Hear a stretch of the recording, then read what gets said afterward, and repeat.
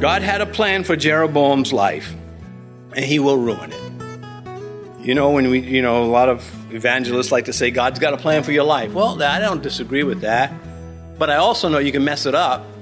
And the way I know that is I look at the scripture and see what happened. God had a plan for Jeroboam. He was to be king of the northern kingdom. God was going to make him great like David. And look what he did.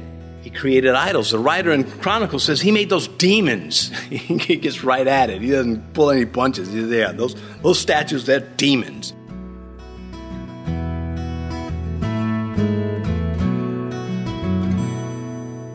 This is Cross-Reference Radio with our pastor and teacher, Rick Gaston. Rick is the pastor of Calvary Chapel, Mechanicsville. Pastor Rick is currently teaching through the book of 1 Kings. Please stay with us after today's message to hear more information about Cross-Reference Radio, specifically how you can get a free copy of this teaching. But for now, let's join Pastor Rick in the book of 1 Kings chapter 11 as he continues his message, Solomon's End. Simeon, the tribe of Simeon, its territory was surrounded by Judah's territory. And by this time, Simeon had been assimilated into Judah. The individual still retained, I'm a Simeonite, but they really had no tribal leaders, and they just were just absorbed. We'll find out that after Jeroboam starts pulling his little dud moves, many of the Levites will leave the north and come and dwell in Judah also.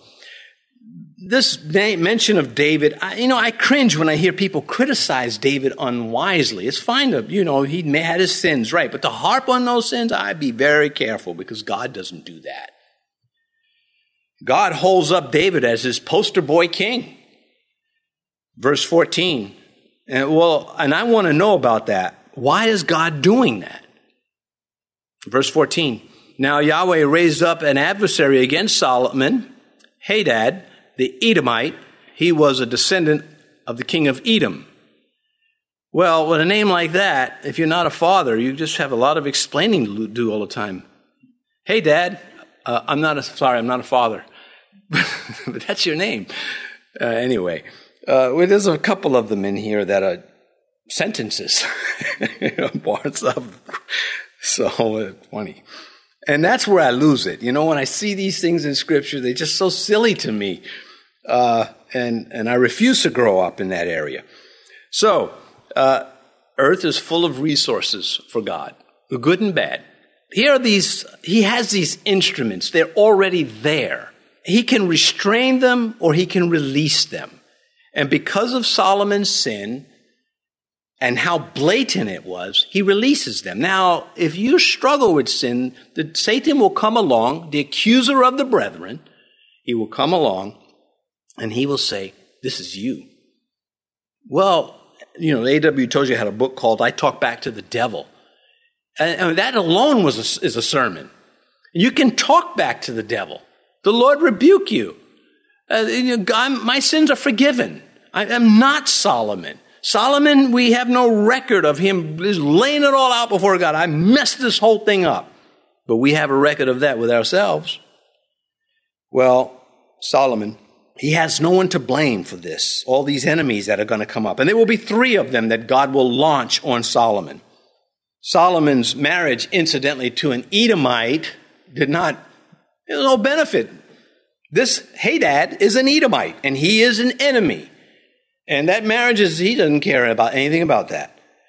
There will be Hadad the Edomite. He will be an enemy from the south of Judah. Then we'll come to Rezon. He's a Syrian. He will come from the north. And then there will be Jeroboam. He is a Hebrew, and he will be from within. And so he's going to catch it from north, south, and from within, which is the worst. In a church you're ready for outside problems. You're not ready for the internal. I mean, you get ready, but it's just never is it make any sense? Well, sin doesn't make any sense. What Satan did against God to rebel made no sense. Like, are you kidding me? You're a created being. What makes you think you're on his level? He's the patriarch of insanity. Verse 15, For it happened when David was in Edom and Joab, the commander of the army, had gone up to bury the slain after he had killed every male in Edom. We pause there. There's a historical note there in verse 15 that they were going up to bury the slain. And according to the numbers we get, there's a lot of digging going on. What happens if they don't bury them? Well, the vultures and the, scavengers. And I'm sure that happened anyway. But that's just an interesting little point there. Verse 16, because for 6 months Joab remained there with all Israel until he had cut down every male in Edom. Well, they were going to crush their ability to wage war. You could do it in different ways, and this way was to wipe out the men. And this is true to this day. If you want to push an evil agenda, get rid of the men. And we're watching, the feminization of men. Men are evil. And, according to those nitwits, and that's what they are. They're just polished nitwits. Is Satan's little puppets. That was my rant. Back to this. Chronicles tells us this happened at the Valley of Salt. And such a name, right? The Valley of Salt.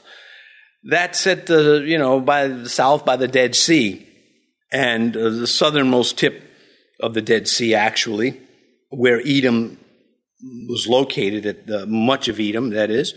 Well, 3 men in the scripture are credited with great slaughters on the battlefield at this time. 2 Samuel 8, David made himself a name when he returned from killing 18,000 Syrians in the Valley of Salt. Well, they came a long way south. 1 Chronicles 18, moreover, Abishai, that's the brother of Joab, killed 18,000 Edomites in the Valley of Salt. And then in Psalm 60, as part of the heading to the psalm, it says, and Joab returned and killed 12,000 Edomites in the Valley of Salt.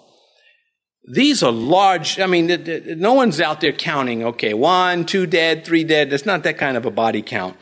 There are large numbers of troop divisions that were wiped out, and that's where they're getting these numbers.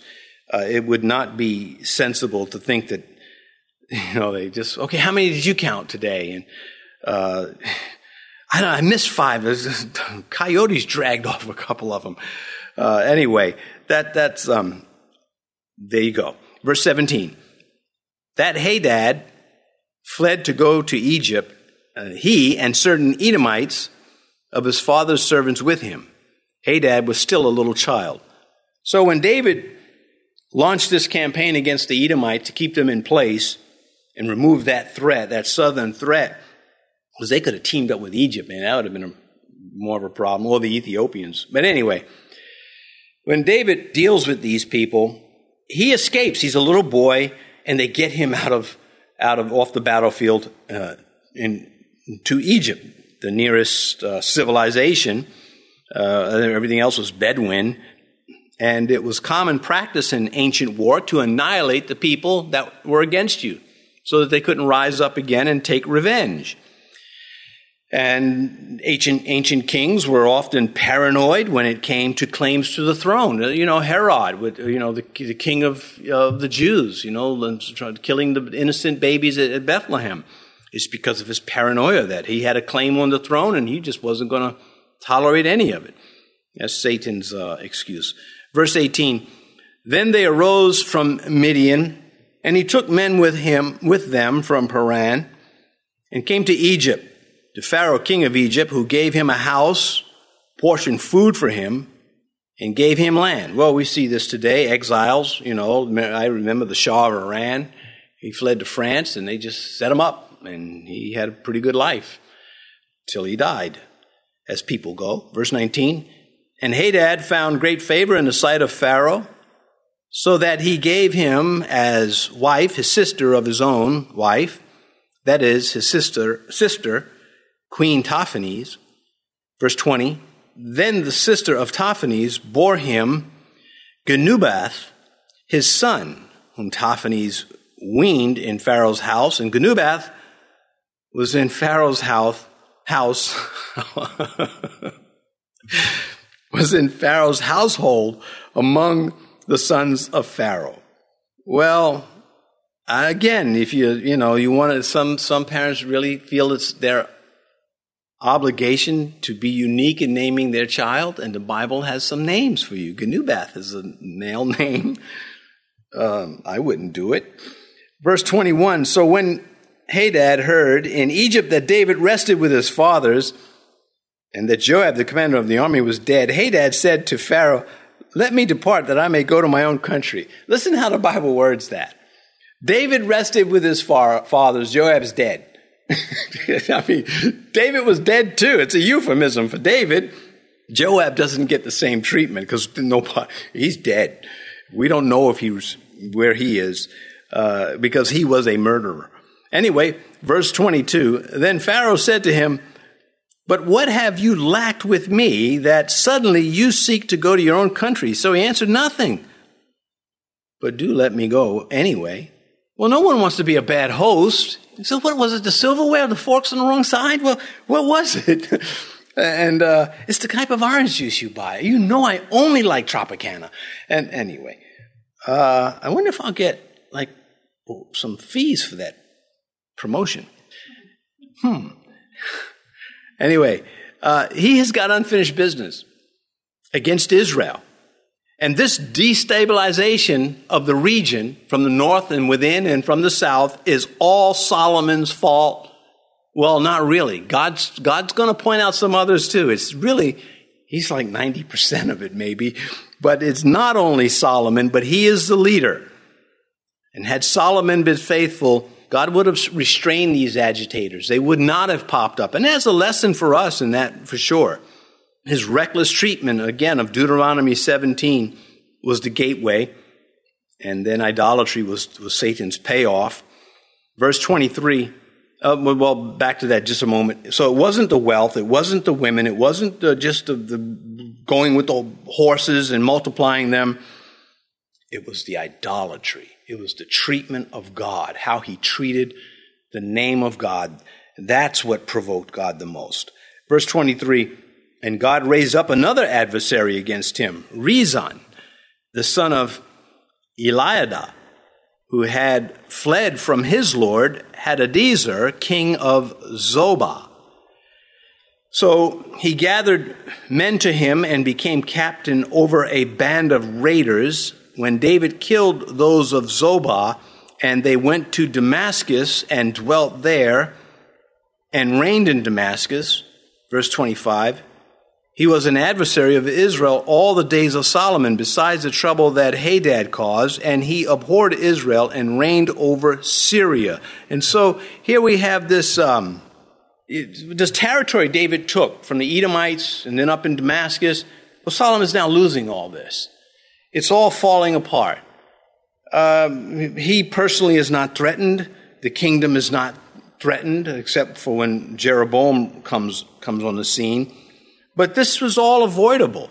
And this man, he is Rezon, an inveterate enemy. He's going to be a lot of problem for the Jews. And we'll come across him as we move through the kings. Is Syria, in Damascus, Syria, they'll get stronger, and Israel will get weaker. Verse 26, then Solomon's servants, Jeroboam, the son of Nebat, an Ephraimite from Zeradah, whose mother's name was Zeruiah, a widow, also rebelled against the king. And so here's the third one. God had a plan for Jeroboam's life, and he will ruin it. You know, when a lot of evangelists like to say, God's got a plan for your life. Well, I don't disagree with that. But I also know you can mess it up. And the way I know that is I look at the scripture and see what happened. God had a plan for Jeroboam. He was to be king of the northern kingdom. God was going to make him great like David. And look what he did. He created idols. The writer in Chronicles says he made those demons. He gets right at it. He doesn't pull any punches. Yeah, those statues, they're demons. So, anyway, Hadad attacked Solomon as a review from the south, Rezon from the north, and Jeroboam from within. Verse 27 is pouring on him, and this is the fruit of his idolatry. And this is what caused him to rebel against the king. This is the catalyst behind Jeroboam's problem with Solomon. Solomon had built the Millo and repaired the damages to the city of David his father. And that Millo is likely embankments, fortifications, and or terraces to fight erosion or grow crops. It could just a lot of other things it could be also or include. Verse 28, the man Jeroboam was a mighty man of valor, and Solomon, seeing that the young man was industrious, made him an officer over all the labor force of the house of Joseph. So he's a secretary of labor. That's a pretty big position. He's a cabinet member. Verse 29, now it happened at that time when Jeroboam went out of Jerusalem that the prophet Ahijah, the Shilonite, met him on the way, and he had clothed himself with a new garment, and the two were alone in the field. Finally, a prophet's on the scene. Now it's getting good again. I'm so tired of these bourgeoisie kings. Solomon, not David. Just finally, I'm animated because when he gets old, God is still using this man. He can't see him. We'll get to that, chapter 14. It might be Chronicles. Anyway, he can't even see, and God is telling him who's in front of him and giving him prophecy. Just these two sections, I just like this guy. He comes on the scene like this. Well, anyway, Solomon is not going to yield to the prophecy that's coming. And Jeroboam, he was a faithful servant to Solomon. He's just unfaithful to God. How's that work? Because man was more real to him than God. We see this all the time. Ahijah, this prophet, he's the first prophet named since Nathan back in chapter 1. It is 1 Kings 14 that we'll come to him again. When Jeroboam's wife comes to them about their sick child and wants to know, will he survive? And Ahijah essentially says, the only good thing in your house is that kid, not you two. Anyway, you just got to love these prophets because he's now going to start ramping up the prophets that not only pronounce judgment, but perform miracles, like Elijah. If I'm a man of God, let fire come down. Then God will set a second wave of prophets who will not only pronounce God's word and write God's word for future generations, but they also will do miraculous things. Mostly Isaiah and Jeremiah, and Daniel, of course. And Daniel will have his ministry mostly outside of Israel. Anyway, verse 30. Then Ahijah took hold of the new garment that was on him and tore it into 12 pieces. Now this is kind of cute. Whose garment? Whose garment is he? It doesn't tell us. And the Hebrew lens for both where the context is, it seems first thought that the prophet grabs Jeroboam's garment and he tears it up into 12 pieces. Well, it says a new garment. In his new position, he would have a new suit to go into the king's presence to take care of business. This is a big thing in those days. Give him a robe, put my robe on him and a medallion and stuff like that. I don't think he tore his own. I think the prophets were cheap. I don't think he tore his own. So it's just a funny little thing in the story, like, hey, what are you doing? And they're in the field. Well, this is different. We have three examples of prophets, or not prophets, people in the Bible trying to make their point, drive it home in an extraordinary way. The first is that gruesome Levite who chose to butcher his dead concubine to make his point and chopped her up and sent her to the various tribal leaders to rally them for war. And there's just no way to spin that into something good. Saul, less ghoulish than that Levite, he butchered an ox to rally Israel to answer the cry for battle. Less ghoulish, but still butchering. But here the man of God chooses something less savage to drive home his point. He rips up a garment. Jeroboam's not going to forget this. The message is going to be very clear. He won't walk away saying, now, did he mean? He's going to know full well, and he's not going to ever forget this. He will act like it did not happen, according to God, when he becomes an apostate. But right now, the prophet tears the garment into these pieces. This division that is coming of the kingdom will not be the peaceful product of negotiations. It won't be the northern tribes negotiating with it. It will be a painful work of God's displeasure will befall the people of Israel. So, let's move on, verse 31. And he said to Jeroboam, take for yourself 10 pieces. For thus says Yahweh, the God of Israel, behold, I will tear the kingdom out of the hand of Solomon and will give 10 tribes to you. Verse 32, but he shall have one tribe for my sake, for the sake of my servant David, and for the sake of Jerusalem, the city which I have chosen out of all the tribes of Israel. Well, as I mentioned, he's not going to forget or be confused about this message because of how Ahijah illustrates it. The citizens of the 10 tribes who decide to stay in Judah, they'll be free to stay there and remain faithful to the throne of David. Levites will then later come from the northern kingdom. Because when it splits, the people they're not thinking, okay, we now have a north and southern kingdom, but they still have Jerusalem as their central place of worship. And Jeroboam's going to see that as a threat, and he's going to take steps to stop that, and he's going to be largely successful. And thus we have the prophets to the north, like Hosea and Amos, for example. Well, it says here in verse 32, behold, I will tear the kingdom out of the hand of Solomon and give 10 tribes to you. What an unpleasant message for the prophet to get. I mean, there he's minding his business, doing whatever he's doing, making candles, whatever. Working on a transmission for this new chariot he's got. And the message comes to him. I'm going to split the kingdom. So the unpleasantness of receiving this kind of a message, then having to deliver it, and then living to see it happen. But this is what the man of God does. He says, I'm just a messenger, and I deliver the message. I'm not here to edit it or criticize it.